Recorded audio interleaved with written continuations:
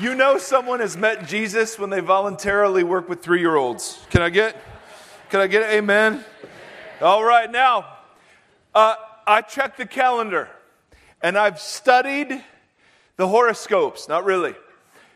And he is still risen. Can I get an amen? Last I checked, we celebrate resurrection like all the time, right? Not just one weak sauce day a year where we have Easter bunnies and such. I mean, resurrection actually means that all of the singing and the serving and the praying and all of that stuff actually counts for something. And so we are people who don't worship a crucified Jesus. We worship a risen Jesus. And that is a wonderful, wonderful, wonderful thing.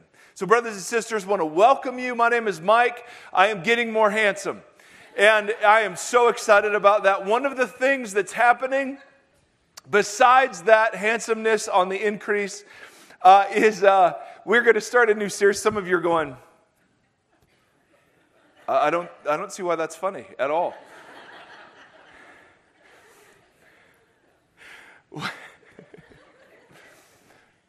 He's still risen? We are so glad that you are with us. We're going to start a new series this morning. I'm excited about that. Also, in 2 weeks, we are sending on sabbatical Kenton Beshore, who for the last 27 years has been the senior pastor at Mariners. We are a part of that community. There's a community in Huntington Beach also for 27 years. I mean, that's like older than I am.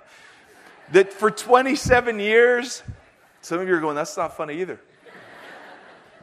It gets worse. We are sending him on sabbatical in, I think it's next weekend, until September, he'll be back. And one of the great things we get to do as a community is we get to bless that and participate in that. And I want you to know that I personally am going to be involved in that. Kenton and I have been friends for 15 years. I used to work at Mariners Irvine back in the day. And so I'm really privileged to help out. I'll be taking some more responsibility up at the Irvine campus. And so I want you to know, of the weekends that I'm available to teach, 50% of them will be up at Irvana. 50% of them will be with the family at Mission Viejo. I want you to know that. Last night, it was so funny. Somebody just went, boo, boo. And it's like, so with great joy, we give this gift. So I want to let you know that's coming. You'll be seeing more of Jeff McGuire, who we know and we love. He's going to be helping carrying the teaching load. And a guy named Kyle Zimmerman, who is amazing and much more handsome than I, is going to be helping lead our staff team. And so that is sitting before us as kind of an adventure this summer. But this morning, we're going to start in the book of John. If you have a Bible, let's go to John chapter 20. Good morning. Was that a little kid who said good morning back? That was awesome. Hey, go to John chapter 20. I'm so glad you're with us. We are going to look a little bit at this unpredictable God that we follow. Now, if I had resurrected from the dead, I would be a bit cocky. I'm not going to lie. I'd be kind of showing off through the streets of the city that, the religious leadership had just put me to death. I'd be a little boastful. I'm not going to lie about that. Jesus, however, takes the subtle approach about like who he's appearing to and so on. So go to John chapter 20. I just want to read a couple of snapshots that to me seem so weird. I could hardly take it. So first, Mary Magdalene.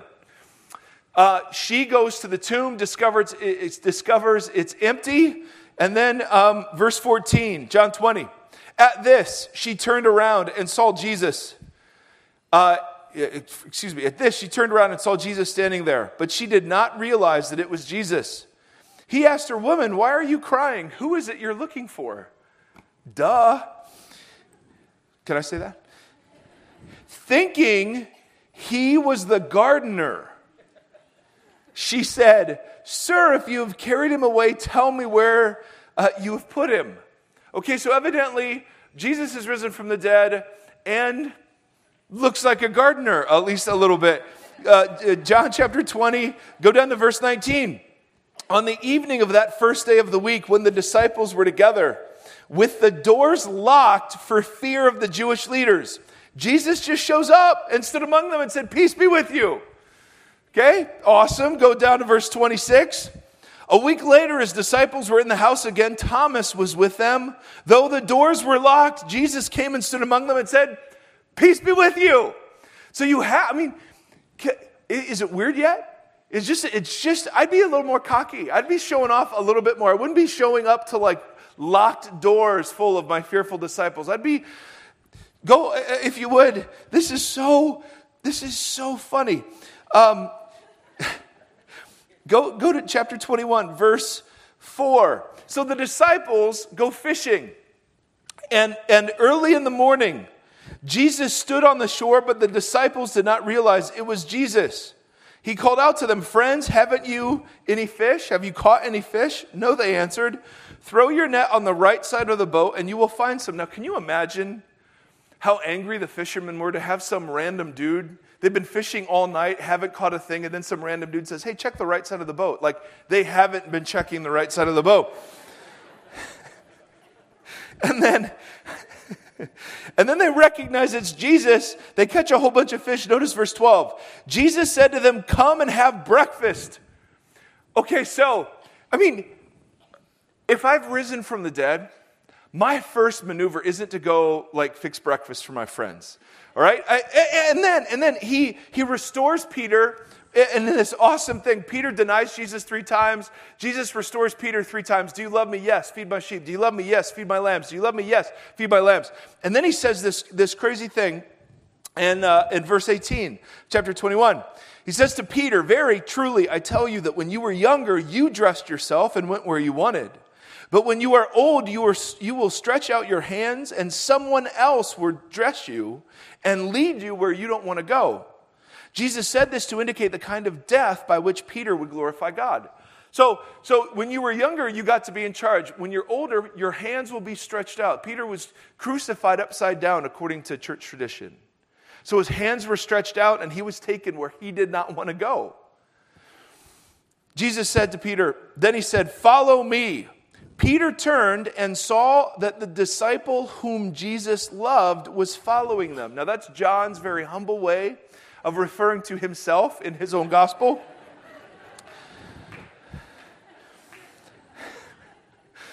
Peter turned and saw that John was following them. Jump down to verse 21. When Peter saw him, he asked, "Lord, what about him?" So Peter's just been told he's going to die painfully. And he looks at this other guy, the disciple whom Jesus loves, and says, "Well, what about that guy?" Now notice what Jesus says. "If I want him to remain alive until I return, what is that to you? You must follow me." Now, does it seem a bit odd? You've just conquered death, you're king of the universe, and the way that you're showing this off is you're just bopping into locked rooms, you're cooking breakfast for your friends, you're being mistaken for a gardener, and then it's like, "Hey, Peter, you're going to die this kind of gruesome death, but this guy, don't worry about him. What is that to you? You must follow me." I want to talk a little bit this morning about what it is to follow an unpredictable God, because there's no way you can read these stories and take them seriously and somehow come to the conclusion that God is figure-outable.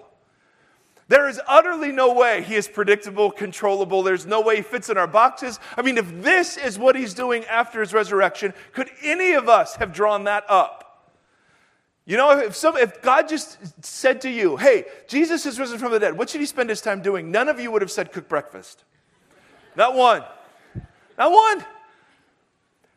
And yet, so much of modern Christianity, I think, is designed to actually keep us from really trusting the unpredictable God. So much of modern Christianity is actually designed to make him predictable. And we have to be careful because there's a difference between being predictable and being reliable. Jesus is reliable. He's always good. He's always faithful. He's always love. But reliability doesn't equal predictability.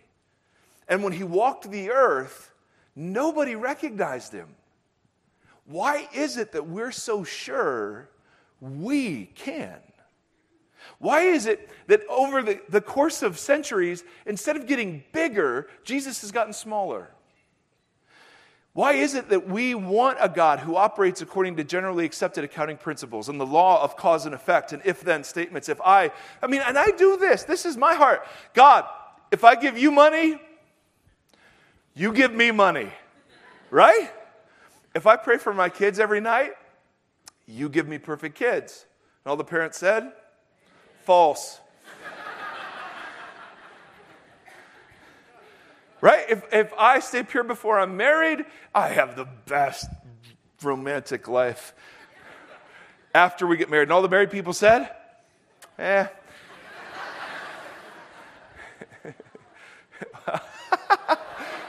think you were single. Probably the people going, oh, are the single people. Hey, once a month, whether we need it or not, brothers and sisters.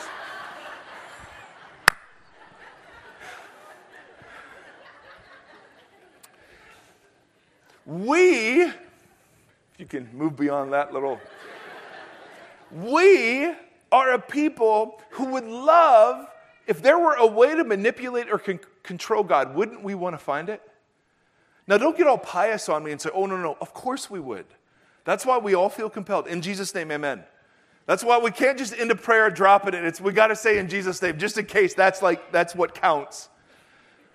All of us in our hearts want a radically tamer version of the God who is there. I mean, it's much easier to have a relationship with a book and have a relationship with theology or have a relationship with a worship set than it is to have a relationship with a living God who does not condescend to ask us our opinions on his behavior, who is not really interested in our definitions of his morality. Every now and again, we've got a reminder that the same Jesus who we can call Abba, right? Who taught us that the Father is Abba, Father. That same Jesus, when John, the disciple who Jesus loved, saw that same Jesus decades later on an island, he fell down face first because he was in his glory. That our God is Abba and our God is a consuming fire, and it's both. And that this God asks us to walk by faith, when so much of our religiousness is designed to keep us from actually having to trust him. Go to Matthew chapter 11. Let's look at some unpredictable God stories. Matthew chapter 11. John the Baptist. His last name was not the Baptist, by the way. He was Jesus' cousin. He was 6 months older than Jesus. He was called the Baptist because back in those days, you would have ceremonial washings, but John preached a gospel of repentance.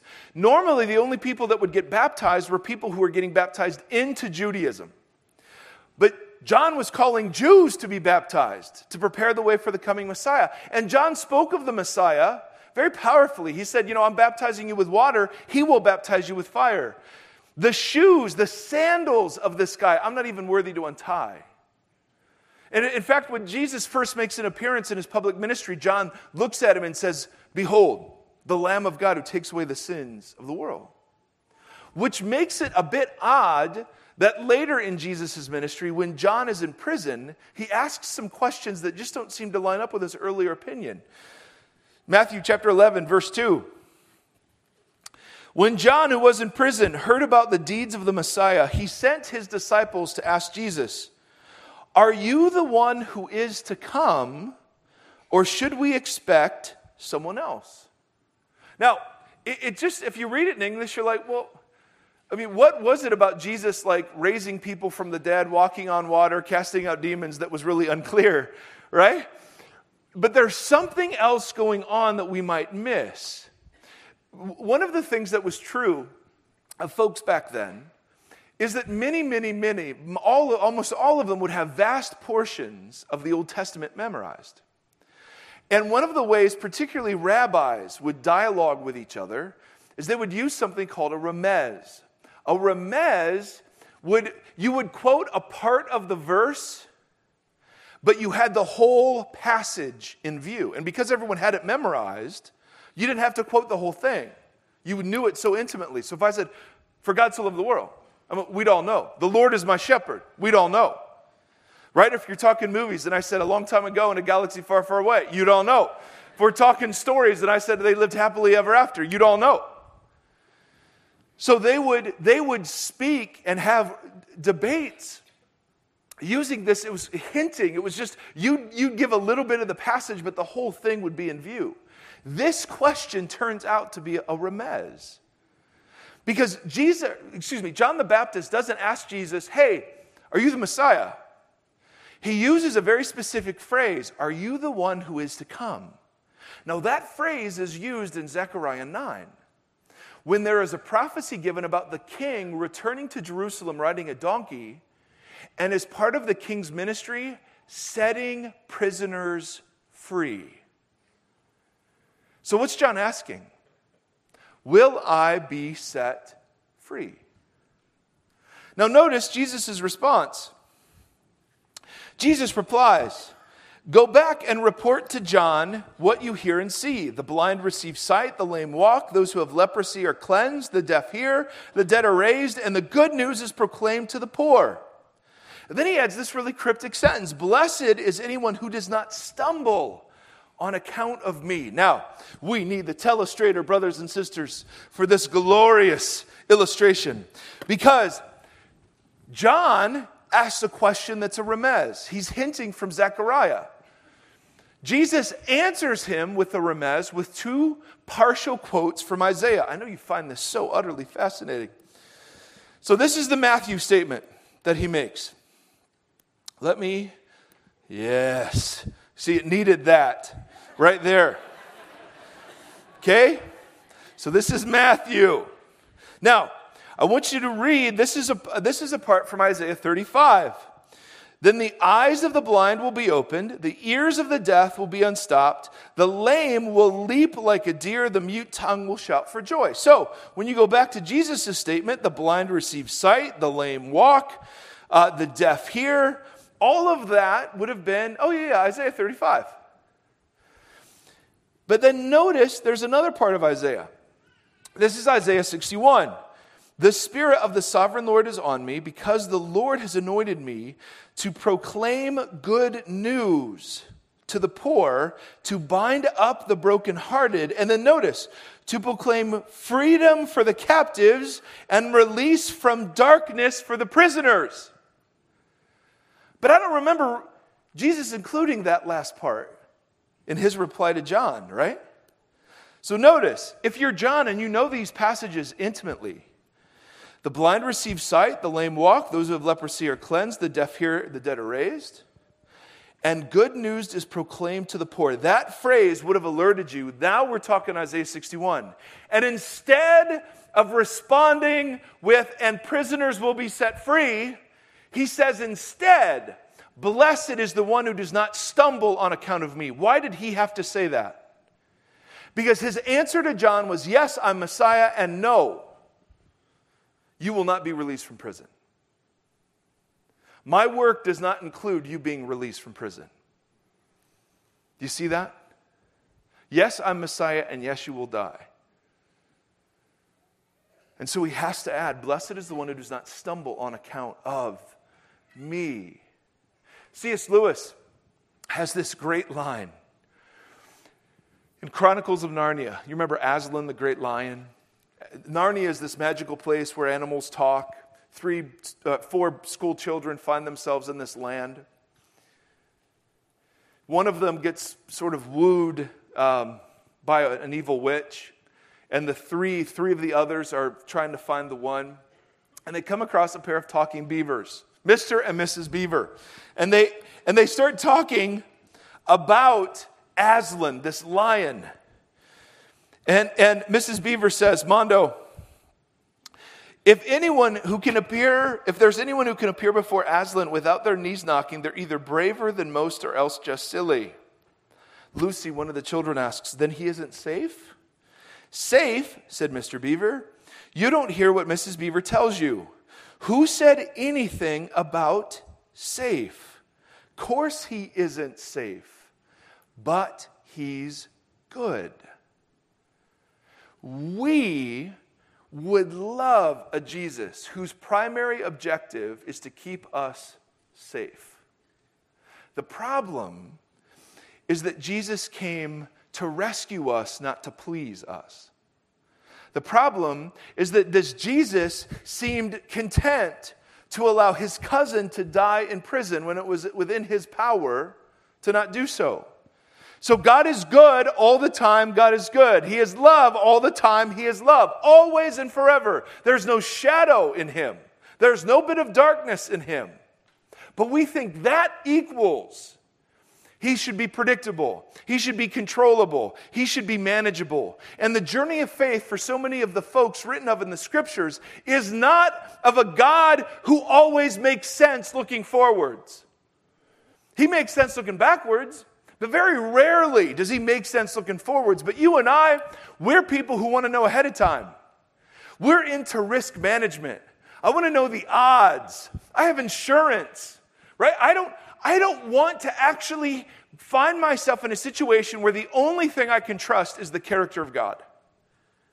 That's why all of us want to know the trick to finding God's will. Because that way we don't have to trust him. You are sitting, many of you sit with major decisions sitting in front of you. And we're just terrified. And I don't know that that's always of God. Because we want it written in the clouds. We want a neon flashing light. And sometimes God is so gracious, he'll give us that. But that isn't the goal. The goal is that we would learn to live by faith and not by sight. See, the opposite of faith in the Bible isn't doubt. Not at all. It's sight. Faith in the Bible is trusting in what you cannot see. Sight is trusting only in what you can see. And so Paul says very clearly, walk by faith and not by sight. The problem is you and I love sight. We love T-charts and risk management and generally accepted accounting principles. And I want to know what the end of the journey is before I say yes. The problem is the project of God is antithetical to that posture. Because it's not about keeping us safe. Not about keeping us comfortable. Go, if you would, to the book of Deuteronomy. Moses has an interesting career resume. Deuteronomy 32. Moses, oh my goodness, 40 years he's in Pharaoh's court. 40 years he's leading sheep through the wilderness. And then 40 years he's leading the Israelites through the same wilderness.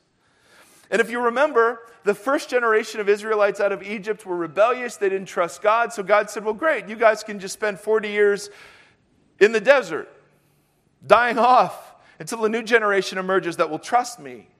And now this new generation stands at the cusp of the promised land. And notice what God says to Moses. Verse 49,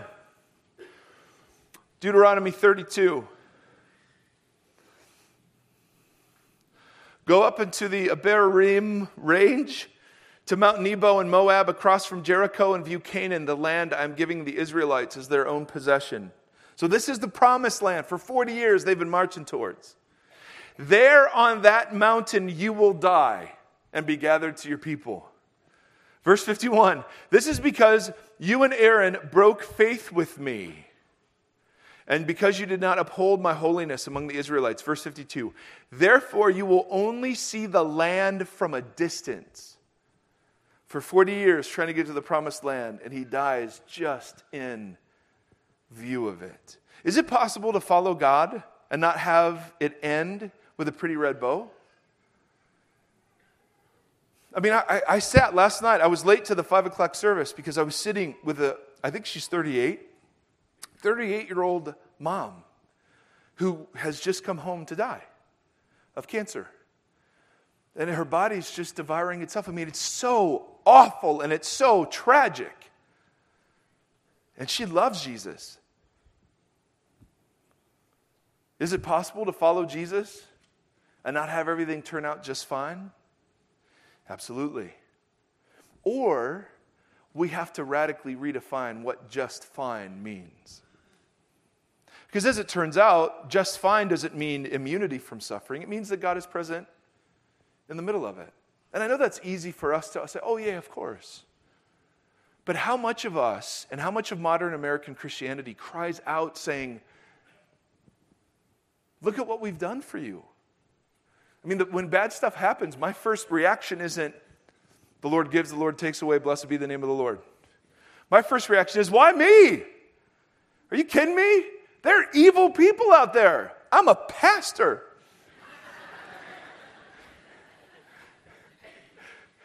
And that's pretty much what God does. I mean, but do you see, implicit in my disappointment with him is the expectation that he and I live in a cause-effect relationship. And don't all of you, don't you who say you live under grace, don't you implicitly believe that when you're more obedient on those good days that somehow God should reward you, and when you're disobedient, you're waiting for the other shoe to fall? Isn't that true? Even though we'd all say, of course we're saved by grace. And yet we can't help but fall into the same patterns of relating to people that just are so incumbent to sinful beings. And so you and I, in a situation like that, we just try to get God to make sense. And so we cook up boxes for him. And we'll call them doctrine, or we'll call them, I'm a huge, I was going to say hallelujah. I didn't mean to stop that. I just changed thought, just for the record.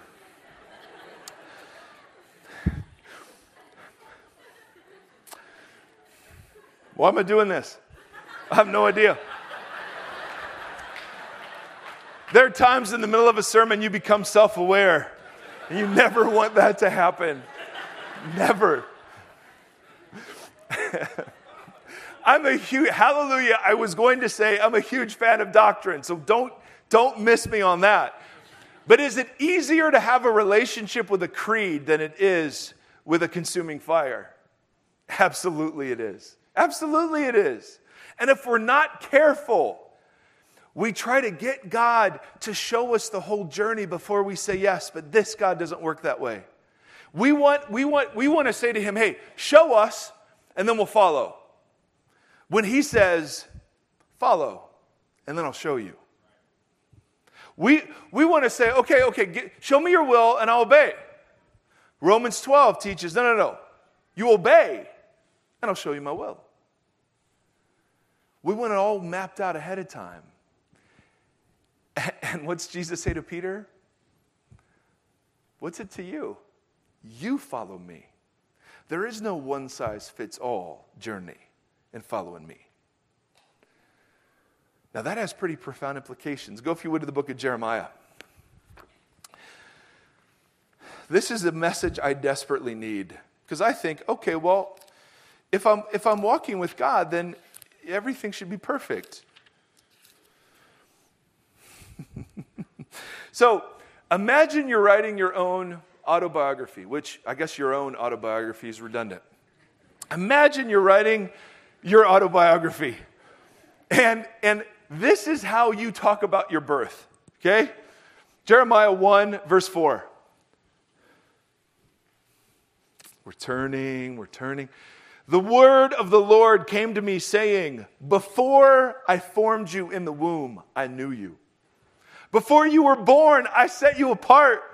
I appointed you as a prophet to the nations. That sounds pretty cool, doesn't it? In fact, go down to verse 9.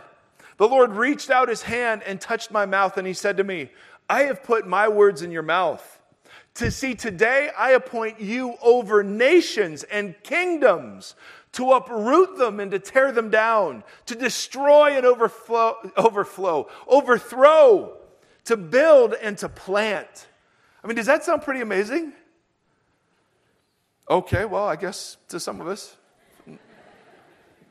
Go to chapter 20. None of you are writing that in your autobiography. Go to chapter 20. How does that work out for the prophet Jeremiah? That sort of epic call. How does that work out? Jeremiah 20, verse 7. You deceived me, Lord, and I was deceived. You overpowered me and you prevailed. I am ridiculed all day long. Everyone mocks me. Whenever I speak, I cry out proclaiming violence and destruction. So the word of the Lord has brought me insult and reproach all day long. But if I say I will not mention his word or speak anymore his name, his word is in my heart like a fire shut up in my bones. I am weary of holding it in. Indeed, I cannot. Jump down to verse 15. Then he praises God in the middle of that, and then he comes back. Verse 14, excuse me. Cursed be the day I was born. May the day my mother bore me not be blessed. Cursed be the man who brought my father the news, who made him very glad, saying, a child is born to you, a son. May that man be like towns the Lord overthrew without pity. And then it gets worse. For he did not kill me in the womb, with my mother as my grave. I know. Verse 18. Why did I ever come out of the womb to see trouble and sorrow and to end my days in shame? Have you ever been a part of something where you're like, God is so in this, God is so a part of this, and then it sort of doesn't happen the way that you thought? Ever been a part of something like that? Ever been a part of something where you were so sure God had spoken, and then, well, it just is failing all over the place? I don't understand. Is it possible to follow God and do exactly what he says and still not be successful? Yeah. Is that possible? Well, we'd all say yeah, but don't we secretly believe that Jesus should make us successful? I mean, don't we secretly believe that what he wants is to use our strength, not our weakness? Don't we secretly believe that success is more glorifying to him than failure? So who do we put forward when we're telling people how awesome it is to be a Christian? All of our successful folks. But Jesus, he just healed some lepers or cast out some demons. And those were the people who bore his message. I mean, it's just, is it me? Or maybe we've missed something along the way. There are no formulas. There are no guarantees other than his good character and that we know the end of the story turns out great. But other than that, he just promises to be with us. He doesn't promise to keep us safe. How many of us sit on the cusp of big decisions and we're horribly paralyzed? And we're waiting for a sign in the heavens when God is inviting us. You get a sign in the heavens, you don't have to have faith. Faith means, I don't know where I'm going to land, but I'm called to jump. Faith means, I don't know how the calling God's put in my life is going to turn out, whether it'll be successful or not, but I'll follow. Faith means, you will suffer, you won't, and when you question each other, Jesus says, what's it to you? You follow me. See, part of me would like to have a Jesus that's more easily box-inable. But then I remember that such a Jesus isn't worth my life. Go, if you would, one more. Luke chapter 1. Luke. Chapter 1. Mary. Probably 11, 12, 13 tops. And understand that if you were a good Orthodox Jewish girl and you were giving birth, you prayed that you were giving birth to Messiah. I mean, that was a very common prayer. Mary hears that she, out of all the Jewish girls giving birth ever, will be the one that will give birth to Messiah. She hears verse 30 of Luke 1. The angel said to her, do not be afraid. You found favor with God. You will conceive and give birth to a son. You are to call him Jesus. He will be great and will be the Son of the Most High. The Lord God will give him the throne of his father David. So these are epic Old Testament promises. And he will reign over Jacob's descendants forever. His kingdom will never end. Okay, you're 13. That's pretty big. That's pretty big. So she says, well, I'm a virgin, so that could be a problem. The angel says, no problems. No problems. Holy Spirit will take care of that. Not a problem. She says, okay.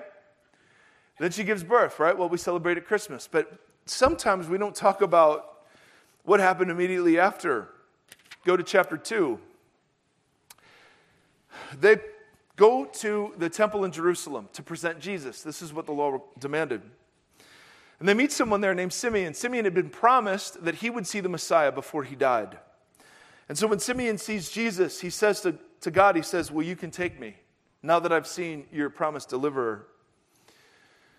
Verse 34, then Simeon blessed them and said to Mary, this child is destined to cause the falling and rising of many in Israel, and to be a sign that will be spoken against, so that the thoughts of many hearts will be revealed.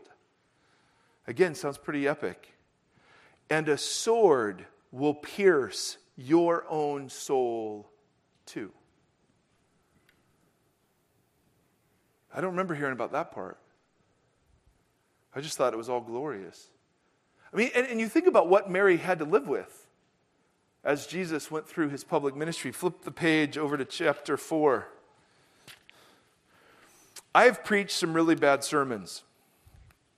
You might be thinking, indeed, we're in the midst of one. As of yet, no one has tried to end my life over a sermon, except that's what Jesus' hometown did for his first one. So I always feel a little better about myself. So Jesus says this highly, highly offensive thing. All the people in the synagogue were furious, verse 28, when they heard this. They got up, drove him out of the town, took him to the brow of the hill on which the town was built, in order to throw him off the cliff. But he walked right through the crowd and went on his way. And then he cooked some breakfast. I mean, it's just kind of like, oh, okay. Now, I'm not sure how Jesus did that, but who had to stay in the village and go to the market the next day? And who was it that had to go to the well the next day and to eat and live and work among the people that had just been clamoring for her son's death? Right? Mary did. In fact, we read later in the scriptures that Mary's other children mocked Jesus and refused to believe in him. And I wonder if Simeon's words resonated with Mary. And a sword will pierce your own soul too. As Mary watched her son be tortured, I wonder if Simeon's words, and a sword will pierce your own soul too. I mean, brothers and sisters, we follow a Jesus who delights in disrupting us, who delights in surprising us, who delights in being found in the least expected places. We now read these accounts and we think that they give us permission to make total sense of God, when in fact they just do the opposite. So much of God's work only makes sense looking backwards, not looking forwards. And that God's highest project for you and for me isn't our safety. We think, well, God would never intentionally put us someplace that wasn't safe, right? Really? Really? All of those martyred for his name, all of the missionaries around the world that are in danger, all of the people worshiping right now for the privilege of uttering his name on their lips, he'd never do that, really? So we've been so conditioned that the gospel means safety and security, that we just think we're entitled. And we think that, well, when we sit with big decisions to be made, I'll just wait for him to kind of write it in the sky. When God invites you to live by faith and not by sight. And when you're wondering, well, how come he treats this person this way? And how come there's this 38-year-old woman? And Jesus just says to me, what's it to you? You have to follow me. There is no one-size-fits-all way this works. And so I wonder, brothers and sisters, as we sit in a fear-drenched culture, you and I can easily fall prey to thinking that the gospel and the American dream are one and the same. That ever-increasing levels of security and discretionary income are what really the purpose of life is about. When you follow Jesus, he's embarking on exactly the opposite project. It is not, the safest place in the world is not the center of the will of God. No, if you decide to follow Jesus, it's like hunting season back in Ohio, and you putting on antlers and marching through the woods. I mean, we just think that following Jesus makes us immune. Jesus sometimes raises more questions than he solves. Would you agree? Sometimes he creates more problems than he resolves. Would you agree? And we would still say he's worth it. He's looking for people who will just jump when you can't see the bottom, when you will step when you can't see the next thing, who base their trust on his character and on nothing else. So would you do this? Would you close your eyes for a moment? And would you hold out your hands, palms up? I want to invite you, and you don't have to do this, no one's going to care, but I want to invite you to pray these words after me. And you don't even know what the words are. But I invite you to pray out loud these words. God, I abandon my attempts to negotiate, to manipulate, and to control you. I forsake my sight and ask that you would give me faith instead. I pray for courage to trust you